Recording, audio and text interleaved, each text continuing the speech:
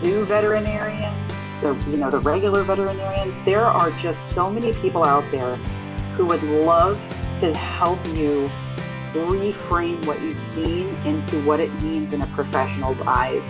And remember that it is important that you have that empathy and never lose that empathy, but use your empathy to help professionals achieve that animal welfare standard, not take it away. Hi, I'm Heidi Harriet, and I'd like to welcome you to Animal Tales, where we talk about my favorite subject, animals. Well, it's currently the legislative season, and as always, there are a host of bills and pieces of legislation being introduced that at face value would appear to help animals. We're going to take a deeper dive today into some of these bills and actually see what they're all about, their intention, and also where they're coming from. You might be interested to know that one of the tactics of the animal rights groups is to create legislation even in places where that activity might not take place. They're just trying to set a precedent to say that this bill or that bill passed in this municipality. My guest today is Vanessa Gagne. She's a legislative consultant and works on behalf of several animal-related associations, compiling all the legislative information so the groups can decide what pieces of legislation to address, where to put their call to actions out, and such. Vanessa is very knowledgeable and has worked in the animal industry and intimately understands these issues. Vanessa, welcome to the podcast. Hi, Heidi. Thanks for having me on. Enjoyed meeting you. I've certainly known about you for years, but I enjoyed meeting you at the NIA, National Animal Interest Alliance conference last year and catching up. I'd like you to tell our listeners your background and what it is you do. So I actually started as a zookeeper and moved to elephant conservation. And then whenever I had my kids, I kind of backed away from everything to be a full-time mom, and still worked in elephant conservation a little bit, and have had I am very blessed to have been able to still work with elephants hands-on with some private owners and get a little bit more experience under my belt there. And now I work in legislative tracking for animal welfare issues and help certain organizations that are more animal welfare based across the United States, fight some radical animal extremist bills. And yes, and that's where I have been in touch with you. And the interesting thing about that, and I say this on the podcast often, you refer to them as radical animal extremists. That's great. But I think it's important to note that these are actually animal rights groups, the mainstream animal rights groups that you referred to, correct? Yeah. And give me an idea of like who those groups are. What groups do you see coming forth? We're going to talk about legislation today. So what groups are coming forward on the legislative front? Definitely when it comes to exotic animals, it's PETA, Humane Society of the United States, World Animal Protection, Animal Welfare Institute is another big one. And I've seen testimony from, it's another one of those animal ones. It's like Animal Friends or something like that. There's quite a few. Right. And there is I will share it again on my show notes, but there is a wonderful, the Animal Network web, right, that we all have worked off of and has been updated as we go along. So with that in mind, why don't you tell me what type of legislation? Let's start federally, because I think you're doing federal and state. And yes. Okay. So what kind of stuff is out there federally that you have alerted associations to? Right now, it's just the beginning of the next session, which will end in 2025, or like the beginning of January, January 2025. So there hasn't been a lot filed. So once the Big Cat Public Safety Act was actually signed into law by President Biden, they got a lot of confidence. So I definitely look for the reiteration of the TEPSPA, the Traveling Exotic Animal, the Protection Act there to end all exotic animals and performances. And probably the Primate Act will come back. And then it'll just continue to whittle away incrementally from there. But I have not seen those be reintroduced yet. In fact, even it took them a while to introduce it during the pandemic too. So they might be trying to find a co-sponsor or a sponsor or an author that will foot the bill and get it into the House. Do you see, I guess I'd say politics aside, but my question is going to be, do you see in a politically, is there a difference in the type of bills we're seeing introduced depending on the politics of it, the parties? There was a pretty stark difference for a while there. You can still see some pretty, like the blue states have their certain bills and the red states have their certain bills, but the waters are beginning to become more muddied. There are a lot more red states and conservative people picking up these animal rights bills and carrying them. So that is definitely starting to change since probably the 2016 election. Oh, okay. Interesting. So it's not quite so black and white or blue and red.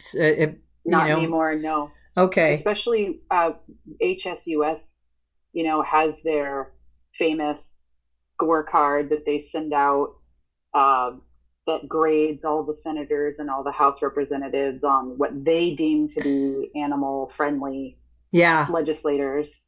And you can see that's starting to kind of change in their eyes. Okay. Yeah, and HSUS, again, Humane Society of the United States, who have such credibility because the name sounds great.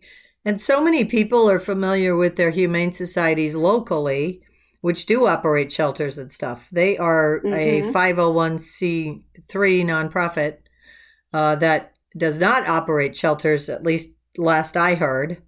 Not to my knowledge. I know they do try and do, they took in all those beagle confiscations, those 4,000 beagles that were taken from the research breeder. Yeah. That is a whole nother story that my podcast is all about. There's more to the story. And Dr. Cindy Buckmaster from the National Animal Interest Alliance, she's their advocacy person, I believe, and has a podcast called Get Real that I share often, and really did a nice piece on that. And there's just so much more to that story. Okay, so the Big Cat Safety Act, just to back up for a moment, it did pass. What is at first glance, most people would say, why wouldn't that pass? That seems logical and good. And what is the folks represent, and what are they bothered about with that, the Big Cat Safety Act, if you can talk about that? Well, first of all, it's ending the exhibition of big cats. Nobody's really doing it that much anymore. There's very, very few people traveling with big cats, but at its core, it's designed to completely remove those animals from our lives and leave them only in, certain accredited zoological associations, zoos, and stuff like that. And sanctuaries, no doubt. Yes, and sanctuaries where they do not, they don't perform, they don't do anything like that. So, as you know, it is a part of circus culture to do that, and it goes through the generations to have big cat trainers. Yeah. So that is being eliminated. But even further than that, like the kernel that's kind of at the core of it is the erosion of the human-animal bond and removing these exotic animals that we know how to care for, not just from hands-on animal experience over generations, but also through using like zoo veterinary science and zoo veterinary research. Yeah. All of that, we really are living in an awesome time where we can marry those two subjects and get a really great result with animal Yeah. training and husbandry. And perpetuation of highly endangered species, like with some of Correct. the tigers and also the Asian elephants. And for those who Yeah. aren't aware, when those animals go to a sanctuary, it's kind of like the dog shelters. There's no breeding.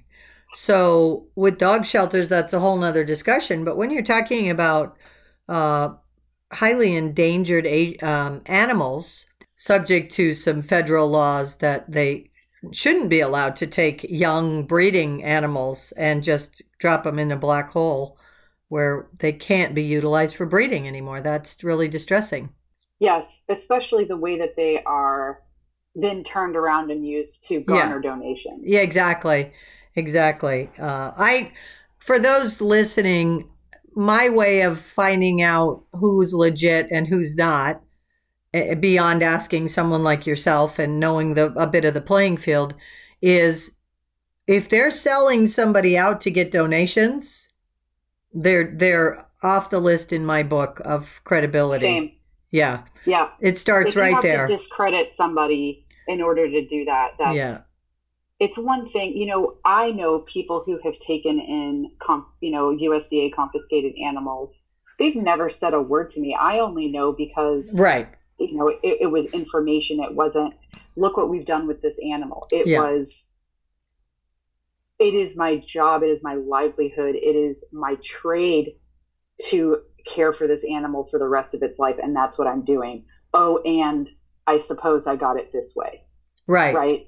Exactly. And that's, it's okay if you need to fundraise. Animals are expensive and God bless people who are taking care of them. But when you're actually just selling it out, and we've seen instances of that with cats, big cats, where they've said this is a poor abused circus cat. And I just saw it in Thailand, an elephant, a totally broken down elephant. I'm sure you saw the same picture. And they just put in the caption that this is what rides do. There's no evidence to me of any kind. And I've ridden elephants my entire life. And I've talked to the experts. And I know you even more for yourself who've actually seen these elephants in range countries and such, there's more to that story. And 100%. And it garners such attention on social media. It's so distressing. It is distressing, and it's funny because you talk about it being distressing. It's distressing for people who have no idea what they're looking at. They immediately have a shock and awe. Yeah. But then it's also distressing for people like us because we're looking at that and we're like, this is just utter nonsense. Right. There is no howdah in the country of Thailand that seats 6. They are all they seat 2 people. Oh, interesting. Okay. Yes, they are by design 2-seaters. Okay. Also, some of the top veterinarians in Thailand have come out and made public posts and said, this is utter nonsense. There is no way that a howdah made this injury. There is no way that even rides made this injury. Yeah, I totally agree. Yeah. That to me, if it's a cow and she's had the injury for a long time, maybe it was an aggressive bull during mating. Yeah. Maybe it was another cow. That is a fighting injury. And just a guess, but it's not a howdah. Yeah, I agreed. And I was going to share it and make comments about it, and I just decided not to because it's just going to create this firestorm online, and I choose to do it on the podcast. So really important information. I'm talking today with Vanessa Gagne, and she actually compiles legislation for various associations so that it can be addressed and we could get folks out to come and talk about it, educate legislators, and attend meetings and testify. Yes. And it's several of the associations that deal with responsible animal owners, and all of them I've had on the podcast. I think USARC, National Animal Interest Alliance, International Association of Fairs and Expositions. You're kind of the go-to girl for kind of compiling this and helping with the grassroots advocacy. And also you have a great background with animals. It's so important to me that we tell these stories. So I want to move on from here and talk about what other types of legislation that you're alerting these associations to that's out there. This is the legislative season. We're recording this in Yes. March. So back to the exotic animal bans, those are being introduced statewide, and they're almost carbon copies of the TEEPSPA language, that the federal TEEPSPA language. What is And that's by TSPA? design. Tell me what The TSPA. TEEPS, the TEEPSPA is the Traveling Exotic Animal Protection and Safety Act. So And so targeting animal shows. circus animals. Yeah, Yep. yeah. They say this is just to end animals, performing animals in circuses, but then they list animals on there like penguins and sharks. Oh, interesting. Okay. Because we know there are so many circuses traveling with penguins and sharks. Yeah. It's like obvious that there's an incremental agenda there to erode these animals away from outreach programs also, which is what they're trying to say that they're hiding behind, but they're also obfuscating their position by choosing certain language when they write these bills. For example, listing everything by their Latin name. So when a legislator reads it, they're like, oh, obviously an animal professional put this together, and not thinking to themselves that ALDF lawyers wrote it. Yeah, exactly. Yeah. So what else? Give me an idea what else we got on the front. So they're trying to put traveling animals with circuses out of business. And I did see Yep. USARC, and many of these associations do. He wrote that, define exotic, and they felt that the definition of exotic animal, as you just alluded to, was all over the place. So, Yeah. there's that. And what else are you dealing with pet store bans? Is that something that Yes. yeah. Okay. Yes. Explain With what the that is. NAIA. Sure. So there's been some really good marketing campaigns for the last 20 years, disparaging commercial breeders and calling them puppy mills. And almost exactly like we see with the circus stuff, where they show these burdened animals in chains. It's like, Yes. okay, well, you got that picture from Sri Lanka. That's not Ringland. Um, that same thing is happening with the supposed, I use the term, quote, puppy mills. That is not our term. That is their term. Yeah. Yeah. It's a term I hate. Yes, I can't stand that term either. Yeah. Jackie Kinsler, if you're listening, I'm really sorry. I'm just saying it for the podcast. Yeah. But they take pictures from Korea, China, Ukraine, where there are these really large unregulated breeding facilities. And then they're saying that that's what's happening in the middle of Missouri and Arkansas and Ohio or whatever. So they're using that marketing campaign to slander all breeders. Yeah. And in turn, everyone has this adopt, don't shop, and they want to take all these animals from shelters and rescues. While I would never say that shelters and rescues don't have a place and are not, they are very important. There are animals that do need help. There are animals in our backyard that need help. Yes. That is a totally separate issue. Yeah.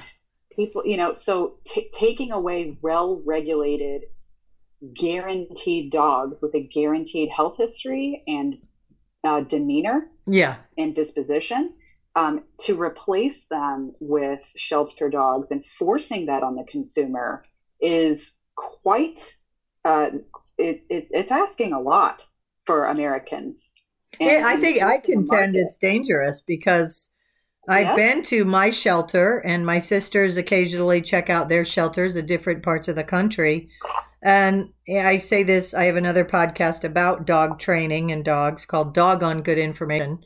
And I say that on that podcast as well. And, that they're bully crosses and, pit bulls, bully crosses. And, we won't even get into breed specific legislation right now, but those animals don't belong in every home. I'm an animal trainer, and I will stand by that comment. It is not the animal's fault, ever. My father preached that. But that doesn't make it not a dilemma that has to be dealt with. And Yes. more and more dog trainers are finally coming out, responsible dog trainers, and saying, you know, it's irresponsible just to dress them up and say they're cute, and they just need love and affection, and they'll come along fine. It's a different type of animal. It doesn't belong in every home. And that's, again, a whole nother subject, but we're vilifying the people who actually provide the guarantee, who provide the background on the animal, and who provide, you know, the kind of pets that you see more in a family home. I tell people, as a dog trainer, I tell people, if you have young children in your home, you're already busy. I've had young children, so you already have a busy household. If you, in fact, have looked at it all, the budget, everything, and decided to get a pet, raise a puppy with your family. I believe in that. And I think that's the right way to go about things. So here's my problem with the pet store ban as well. The American Veterinary Medical Association, the Center for Disease Control, and, well, the American Veterinary Medical Association and the is it called Pet Advocacy Network now, PJAC? Yeah, PAN. Yeah, PAN. Yeah. They have come out. Now, these are professionals, right? We're talking about the veterinarians, and we're talking about the pet food, the large pet food, food suppliers, all things animal related that you would purchase or need for supplies. They have a petition on their website to say this is wrong, right? I just found it yesterday.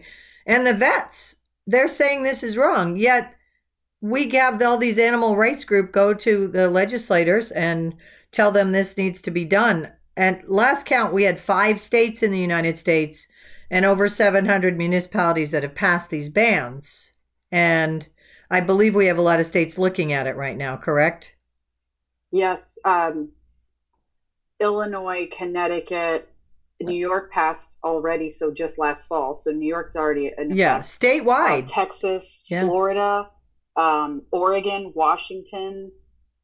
The other thing that I think is a huge piece of the puzzle and is going unrecognized, and of course their side is not going to come out and explain this, and that is the importation of dogs from other countries and other parts of the country. Yes, and so that's the CDC component I was just talking about. Yeah, so go ahead. How many countries are on that list? 100? 113 countries are banned. Yes. At least until July. They extended the ban because of rabies and falsified rabies certificates from basically the PM word in other countries, who are now finding the Americans a great place to breed puppies over there without regulations, send them over too young, and then we get rabies that we haven't really dealt with in that way, and evidence of parvo and distemper and other disease.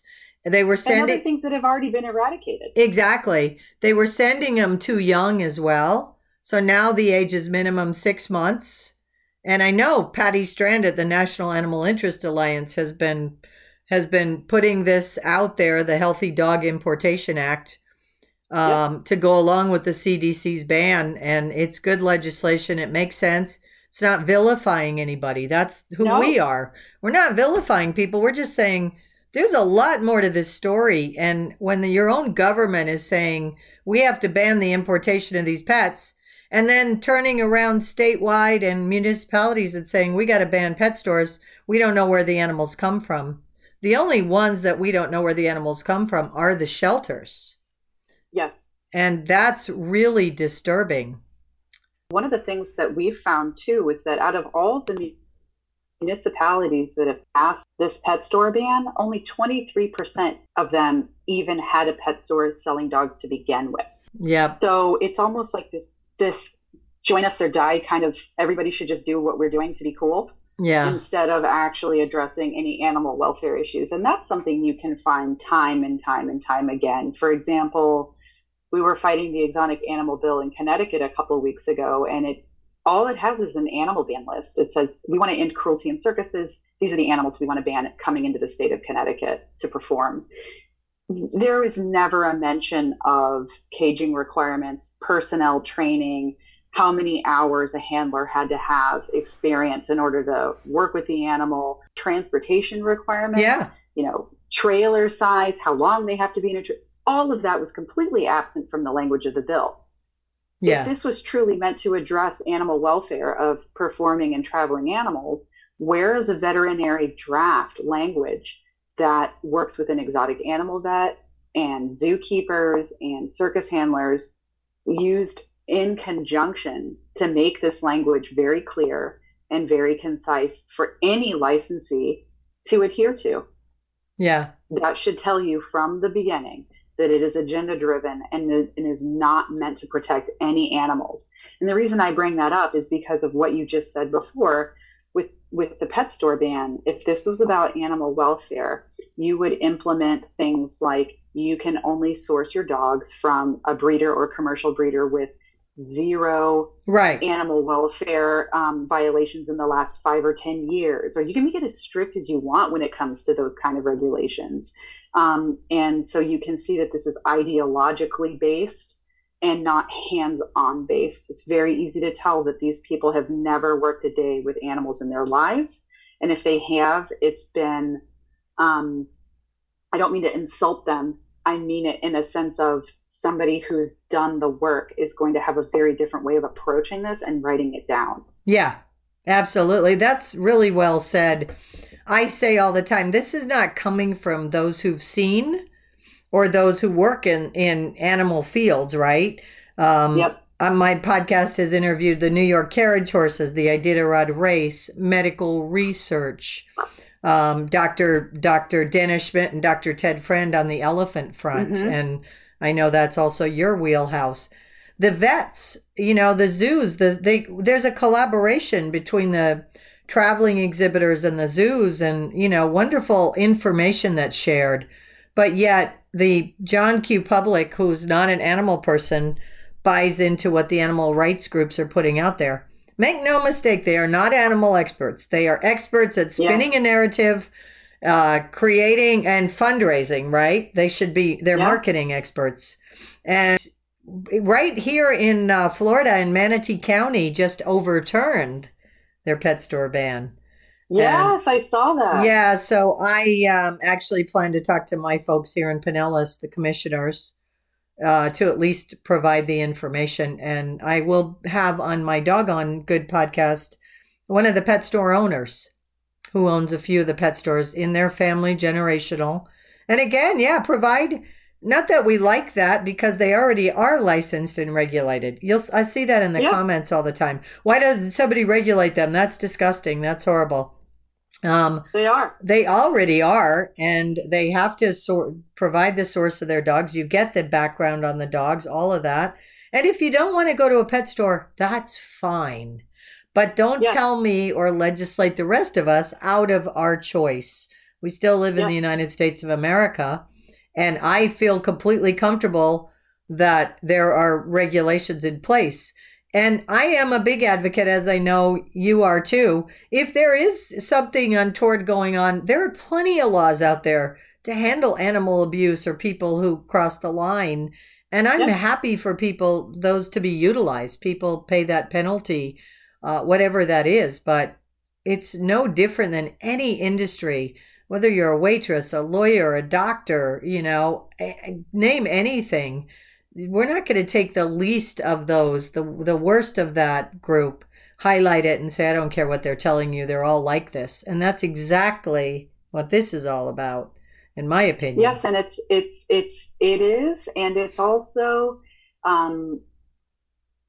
at its core, you strip away all the layers of the sad ads and the ugly pictures and, these supposed, firsthand accounts, I witnessed this and whatever.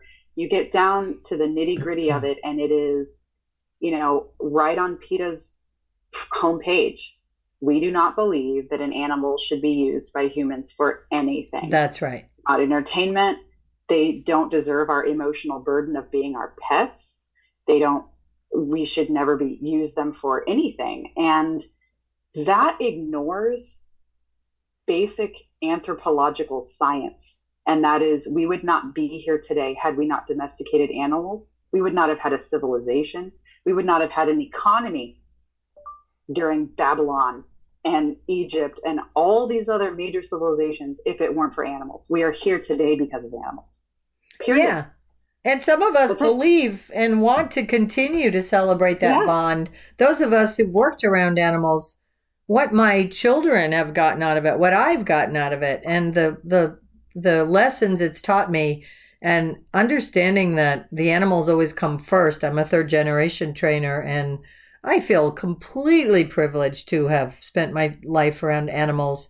And I am so proud of the people I work with and work around, and with like yourself. I so enjoy conversing with you and hearing from you. You're such a bright young woman, and Thank you. you just care so much about this. And we have to put our passion out there, because the other side is completely dealing on emotion. Our emotion comes from actually recognizing that we're taking animals out of our life. I want people to see and touch elephants. It's magnificent. While we still can. Yes. And our children and grandchildren, Yes. I know you have young girls, and I'm sure you can't even imagine the experiences you've had that they can't have. We're phasing out elephants here in the United States. We don't have a whole lot left, somewhere around 200. That's Asian and African combined. We do have some remarkable breeding programs, though. Those are all in zoos that are protected contact and don't allow for any outside human contact at all. So keeping that alive in the circus and letting kids smell them, touch them, stand next to them and see how big they are. Even when you're on the ride platform to get onto an elephant, you're like, whoa, I'm really high up here just to get on this saddle.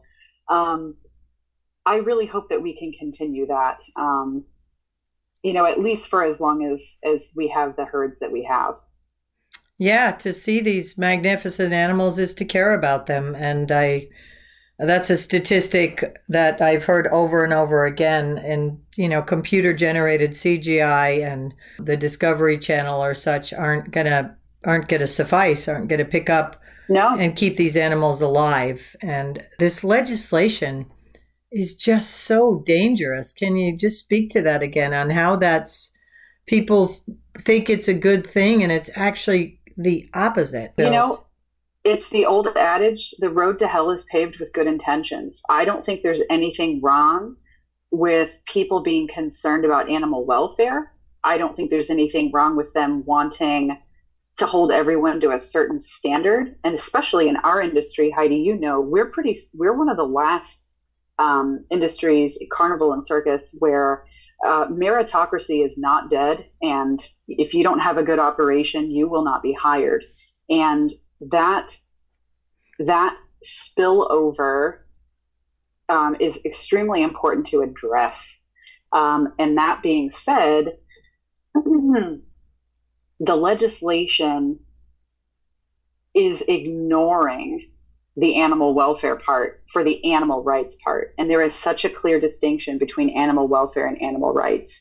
Animal welfare, which we know, clean water, clean housing, good training, all the medical care that's possible, and, contentment for that animal for the duration of its life. Also, and then there's the animal rights, which is these animals are, should be allowed to vote and make choices about their own life. And that is just simply, it is not applicable to reality. Nor is it what I think that someone listening who cares about animals and like you and I stand right with us and want animals to be cared for. They don't realize that that's a reality. I understand there's a guardian ad litem now, since they weren't successful in getting habeas corpus, human rights for animals, on a couple of high profile cases. I understand now there's a guardian ad litem like legislation floating around. I don't know if this is state or municipal, but do you deal with any of that? I have seen some of the bills cross, especially in Florida, actually, and New York. They've had some, this lawyer should stand in place of this animal and speak for it kind of things. And they're actually approaching it in an interesting way. they're trying to get their foot in the door by using dog abuse. Like if you have to rescue this dog from horrendous conditions and you know it was beaten and all these other awful things, then you have this courtroom appointed attorney that speaks on behalf of the dog. Right. And so that's kind of where they're trying to set the legal precedent for this. But I haven't really seen it. And I know, I can't remember, I was talking to one of the head of one of the animal associations, and the concern was, again, at face value, having a spokesperson for an animal, that's okay. The challenge is we're legislating this, and it's like we see with other areas, the animal rights community are happy to be in there and be the ones to come in and say in front of a judge that these animals need to be taken away. This is just horrific. Correct. When they're not animal people, they're not experts. And it's easy to find lawyers now on animal rights law. So that, I think, is the scary part of that one for sure, right? Yeah, there's a lot of law schools are adopting that into their curriculum. Yeah, it's quite scary. Well, there's a lot of positive stuff going on with animals. A lot of dedicated professionals trying to perpetuate species and take care of animals and create best practices and updates, take those updates, science, technology, and merge them with generational best practices and really have a fantastic animal husbandry program. And so it's important to me to tell these stories because I know that to be true. So Vanessa, I'm going to wrap it up here, and I want to give you the last word in what can people do? So one, where could they find more information about the stuff we've touched on? And then what can they do to really care about animals and in a truthful way, in a sincere way? Sure.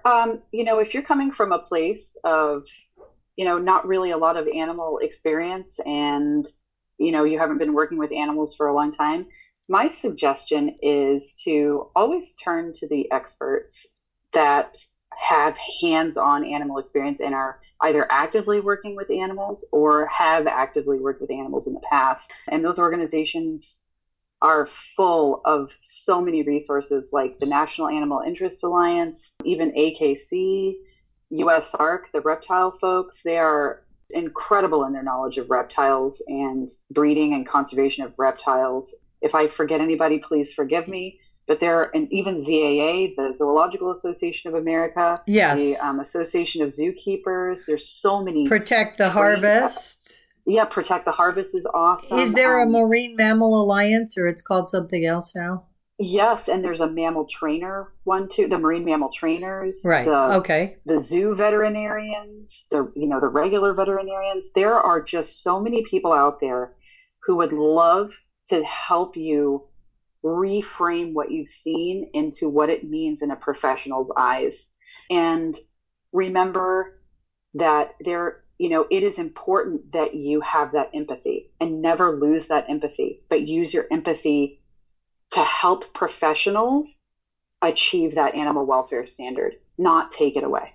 Well said, Vanessa. We'll have to do this again. Sadly, there's no shortage of topics and legislation and issues, but very well said. Check out the professionals, not just the sanctuaries and the animal rights groups, and get the other side of the story. So thank you so much. I look forward to chatting with you again. Thank you. What a great conversation with Vanessa. I appreciate her so much and the hard work she does compiling all these various pieces of legislation and potential bills and alerts to provide to the animal associations and individuals like myself. As I say in every podcast, and she said as well, please go see for yourself.